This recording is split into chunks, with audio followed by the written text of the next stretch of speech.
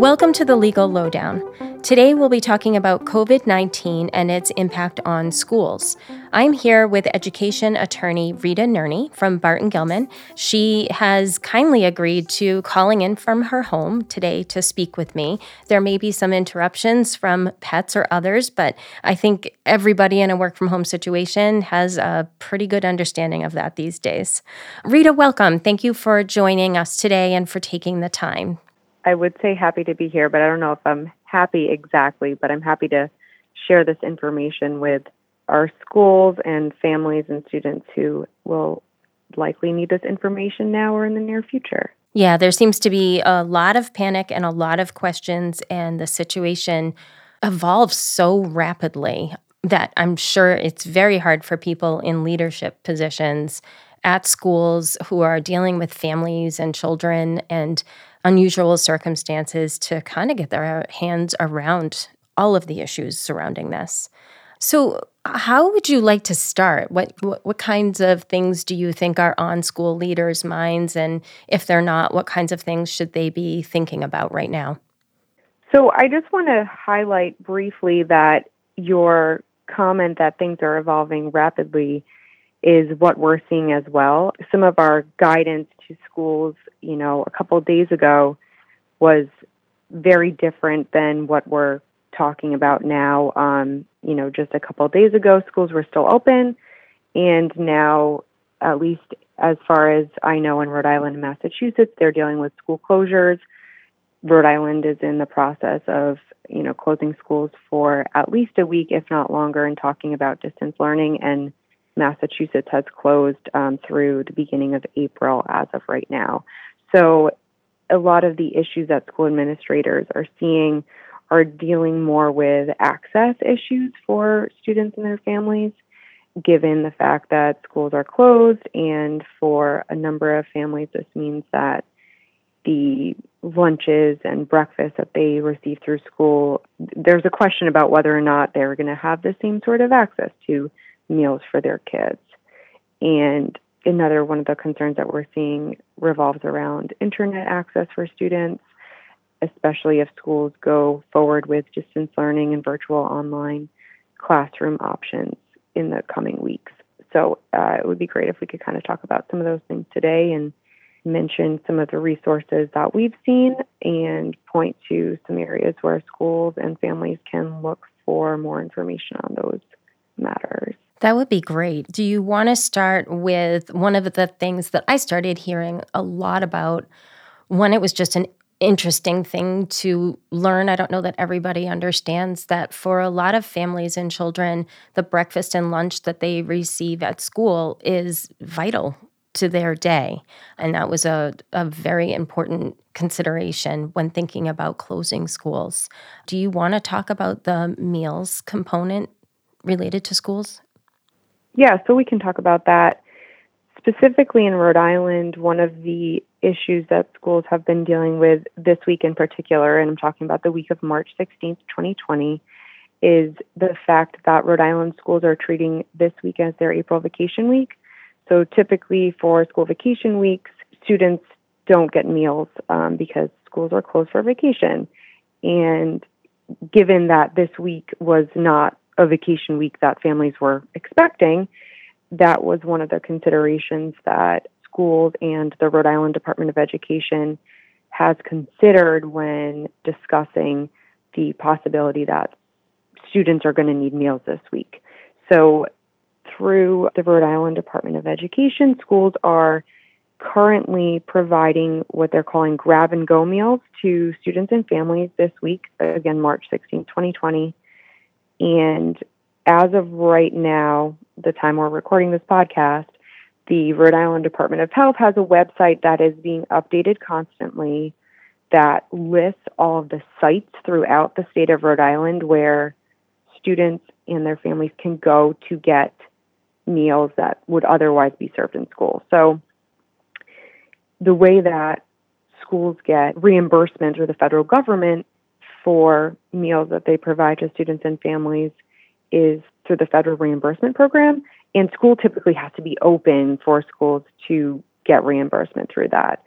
But the Rhode Island Department of Education has received a waiver so that any student in Rhode Island who's under 18 years old can access meals at any site in the state, which is important in the sense that if a student or a family looks on the Department of Health website currently and sees a site that is convenient for them to go access a meal, to pick up a meal, it doesn't have to be their school or even their city or town. Obviously, that will likely be most convenient, but anyone who's age 18 or under who shows up will get a free meal. They don't need to show a license or any sort of identification. They don't have to show any proof of their residency. The only requirement as of right now that we know of is that the child must be present. So schools are not authorized to give meals to an adult on behalf of a child. So if families are going to pick up the meals, bring your children with you as well. Okay. In terms of the listing, I did want to just point out that list, we've posted it on our social media accounts. So if in talking about this, somebody is looking for that, it can be found on our social media channels, and we'll also place it on our website. As far as Massachusetts goes, the Massachusetts Department of Elementary and Secondary Education on their website has stated that they have gotten approval from the U.S. Department of Agriculture. The USDA has approved their waiver request to allow schools where at least 50% of students are eligible for free or reduced price meals to continue providing those meals, and they will be assured those schools will get the reimbursement from the federal government.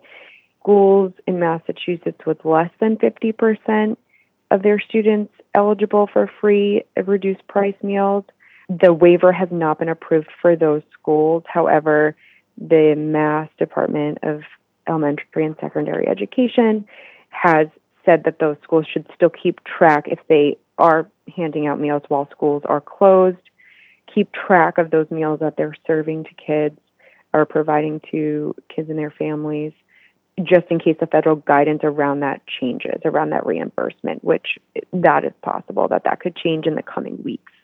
And as far as accessing the information about where the sites are in Massachusetts, families can reach out to their local district, and they're probably getting notifications as well. But there's no central list in Massachusetts that we know of at this time. That could change tomorrow. Okay. Living in a town in Massachusetts, I can kind of verify, at least in the town that we live in, and I assume others are doing a similar thing. We are getting emails about grab-and-go lunches and where you can get them within your town, and also food bank information. Okay, great. One other thing I just wanted to flag, and I'm sure schools are well aware, but when you are organizing these sites where families can come and pick up some meals, make sure that you're making efforts to implement the safety precautions to avoid large crowds, whether that's spacing people out, whether that's having them remain in their vehicles, just to make sure that we are not creating another problem of passing the virus by having everyone congregate in close quarters to pick up the meals. Oh, that's a very good point. What about in terms of internet access? I'm sure it's a challenge for school administrators and others to think through how to provide equal access to the internet and, access that all kids are able to participate at the same level and have the same exposure. Can you advise as to what is out there now in terms of access and what schools can reasonably offer? Yeah, so some schools might already have a sense of what students do and do not have for internet access at their homes already. And if they do not, this might be a good time to send out surveys to get a sense of the students who will need internet access at their home as soon as possible if a school is considering any sort of online learning in the next couple of weeks, which I know is being discussed throughout Rhode Island and Massachusetts as well. That's as far as internet access goes. And in conjunction with that, schools need to make sure that students also have access to the appropriate technology, whether that's Chromebooks or laptops. And I know, at least in Rhode Island, many schools with students who have needs for those sorts of technology have Chromebooks and other devices that they provide to students, at least in school. So if it's not already a policy in place, figuring out a way to be able to send home those Chromebooks with the students for, the duration of this COVID-19 emergency that we're currently dealing with. And then as far as internet access goes, there have actually been some promotions or ways that internet providers are jumping in and trying to help out in this crisis as well. And we are aware of at least two promos from Cox Communications and Comcast. I believe Cox is at least the first month free of a internet access service, and then after that first month, the service would be $9.95 a month, $9.95 a month. And Cox is also, they've put together a Learn from Home toolkit for schools, which includes instructions for schools on how to fast track eligible students who do not have internet access to make sure that they have that access in their homes as soon as possible. And with Comcast, I believe that customers who qualify, so qualified low-income households, can receive 2 free months of internet service, and then after that, it's the same $9.95 a month. Neither of these providers, were not endorsing them by any means, but and there might be other providers out there that are running promotions or ways to assist families due to the COVID-19 emergency. But these are some starting points, at least, if schools are trying to connect families or families are looking for where they can even begin to call companies to either get internet access or maybe ramp up the the speed of the internet that they're getting to their house, because now they're going to have 2 kids at home on the computer all day long, while parents could be working from home too. So those are some starting points that we've heard about. Okay. And do you think that families struggling with that, are they going to the school and asking them for more information about that? Should the schools be prepared with that information, or is it okay to assume that families can find that information on their own? I think that our suggestion that schools, send out surveys or some other way to figure out what students need internet access is a good starting point for schools. And then at that point, once they identify the families who need the internet, to follow up with resources or be prepared to field questions from families, and to continue to follow up with families if there seems to be any indication that the family has, for whatever reason, not gotten the internet access. Another possibility would be to provide individual students with Wi-Fi hotspots. That might be more costly to schools. I'm not sure of the cost for, a certain number of Wi-Fi hotspots, but that could be something that schools purchase, pay for a monthly plan, say through Verizon for the next month or so, and then on an individual case-by-case basis, provide them to the students who need them as well. All right, that's great. For families with special education plans and needs, are there any kind of unique requirements, compliance that schools need to be aware of and thinking through right now? Yes, definitely. So under the Individuals with Disabilities Education Act, the IDEA, any eligible student has a right to a free, appropriate public education, or a FAPE, and that is even in a time of crisis. So if you are a student and you're receiving educational services under the IDEA, they don't become optional now that schools and the world is dealing with this COVID-19 emergency.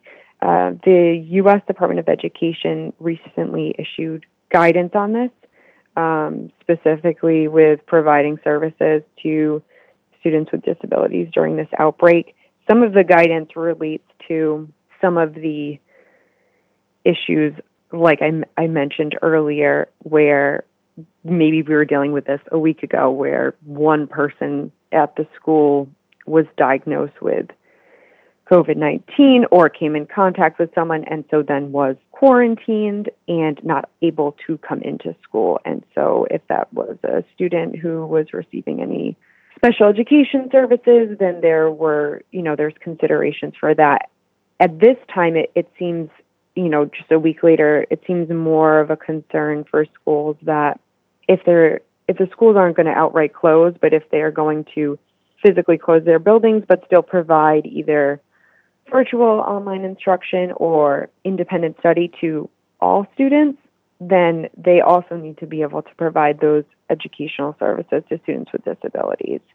If schools close and provide no educational services at all, there's no requirement that they keep up with an IEP for a student with disabilities during the time that the school is closed for all students. However, in those situations, after the school reopens again, students with disabilities might potentially be eligible for compensatory services at that time. So if they were in their IEP supposed to be getting, say, an hour of physical therapy each week, and the school closes for everyone for 2 weeks, then maybe when that student comes back, the IEP team determines that that student should receive compensatory physical therapy services for 2 hours in addition to what is typically required. And it seems like schools will be dealing with in the near future with distance learning plans that are being discussed is providing educational services to students with disabilities in some other way than they have been providing those services. So that might mean providing online virtual instruction in a way that complies with all of the provisions of a student's IEP. It might mean instructional phone calls for a specific student. It could possibly even mean providing related services to a student at the child's home, given a lot of the COVID-19 guidance that changes every day, whether or not schools will be in a position where they can send staff to a student's home. We're not sure if that is going to be the best guidance or the guidance that schools will be getting from the governor and the Department of Education. But that is a possibility as well. Okay. One of the things to think about in the very near future for schools is if students with disabilities are going to have, an online learning plan for the next couple weeks, month, the student's IEP team should convene before that change is made to the student's learning plan. As far as timing with the convening of the IEP team, one of the things that we anticipate being an issue is getting an IEP team together in person, which is typically how they meet. So given the circumstances of school closures, quarantines, Department of Health guidelines, and COVID-19 guidelines that change every single day, sometimes, halfway through the day, we, under some federal guidance that was issued in 2017, it seems very likely that if an IEP team were to convene a meeting through a teleconference or other remote means, that would be sufficient and okay under the federal guidance given the current emergency. Okay.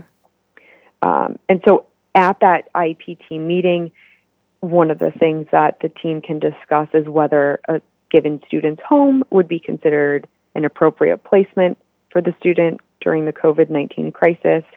And then the team can also identify where they see possible compensatory services after the crisis, so that the IEP team is aware that at the given time, maybe physical therapy services or occupational therapy services, that those are not going to be able to be provided to a student given, restrictions and quarantines and all of the other situations due to COVID-19. And they can highlight that will be a need for the student when school is back in session in the building and it's no longer online only.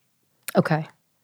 And do the IEP teams need to sort of I'm guessing that the advice is sort of to take great notes and keep them in the record and to kind of track what did happen and how they've responded.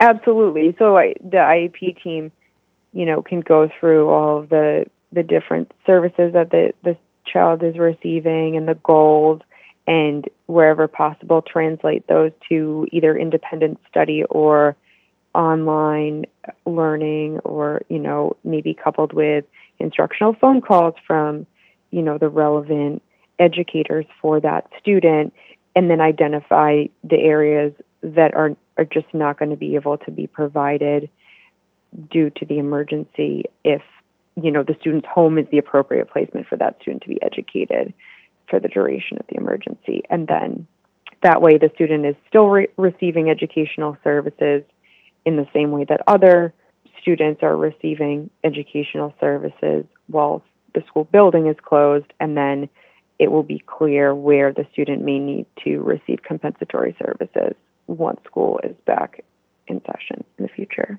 Okay. You had mentioned earlier changes to the meetings laws for school boards and committees. The open meetings law has had some adjustments temporarily for the COVID-19 crisis. Can you explain what schools are permitted and are not permitted to do in light of those temporary changes? Yes.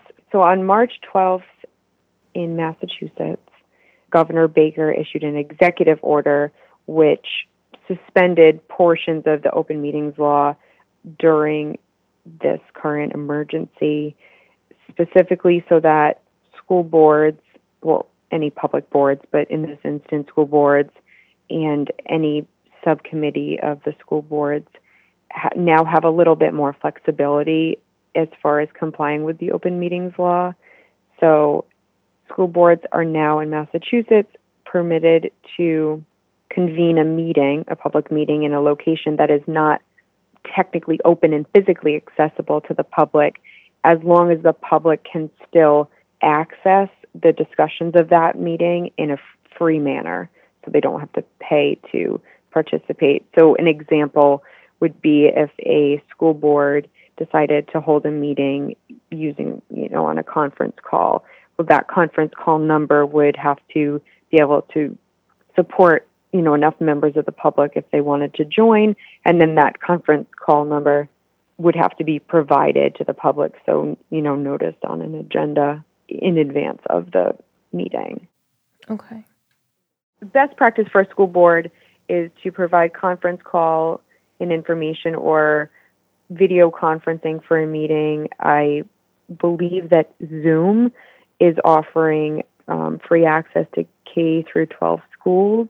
I think I don't know if it's a limit, like a 1 month offer right now, but it's related to COVID-19 emergency. So providing that to schools right now, so that could be an option that school boards might want to use so that the public can participate as well in those meetings.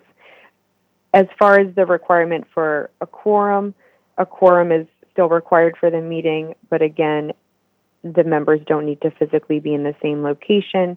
They just need to either call in or video conference into the meeting. Okay, and are the rules, I know the enforcement dates or enactment dates are different from Massachusetts and Rhode Island. It was March 12th for Massachusetts and March 16th for Rhode Island. But are the rules essentially the same between the two states? Yes, they're pretty similar.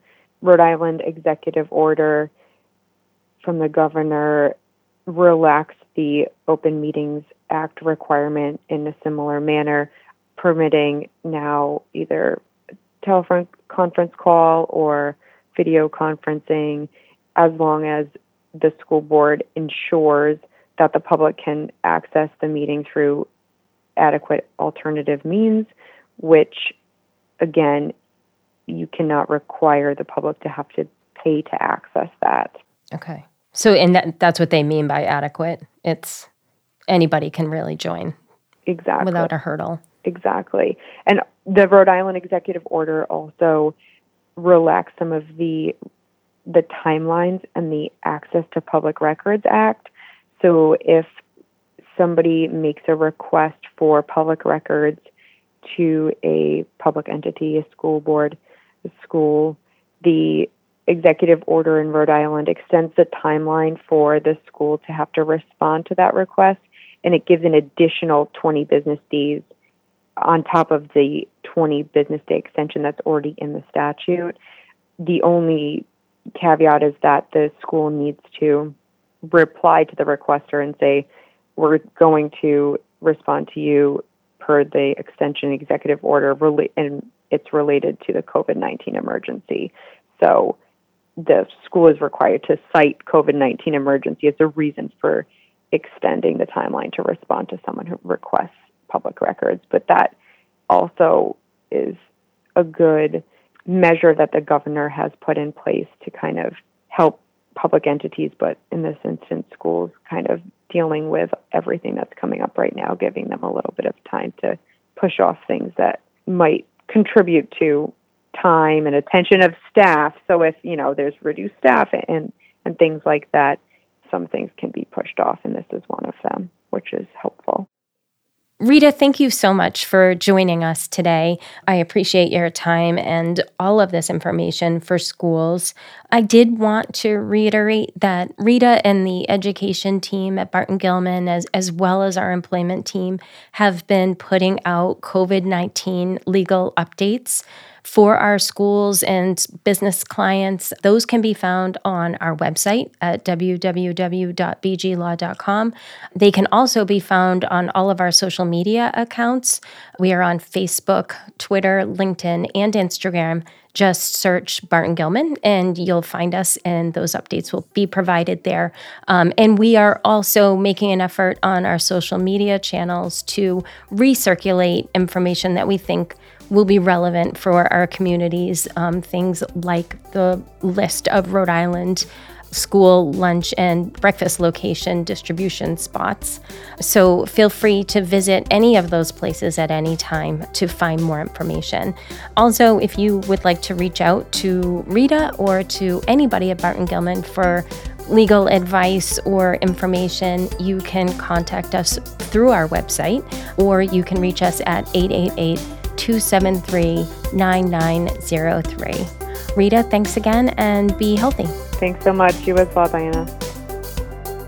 The content provided in this podcast is for informational purposes only and is not intended to constitute legal advice or to form an attorney-client relationship. If you would like to seek legal advice from a Barton Gilman attorney, please visit us at www.bglaw.com or call 888-273-9903 for more information. Barton Gilman serves clients throughout the Northeast with offices in Boston, Providence, and New York, offering legal services in a wide variety of matters, including medical and other professional liability defense, premises liability and business litigation, education law, employment, family law, insurance coverage, trust and estates, criminal defense, corporate formation, and intellectual property.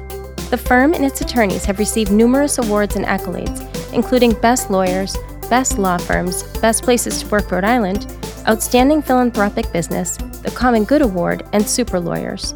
For more information about Barton Gilman, please visit our website at www.bglaw.com or call us toll-free at 888-273-9903.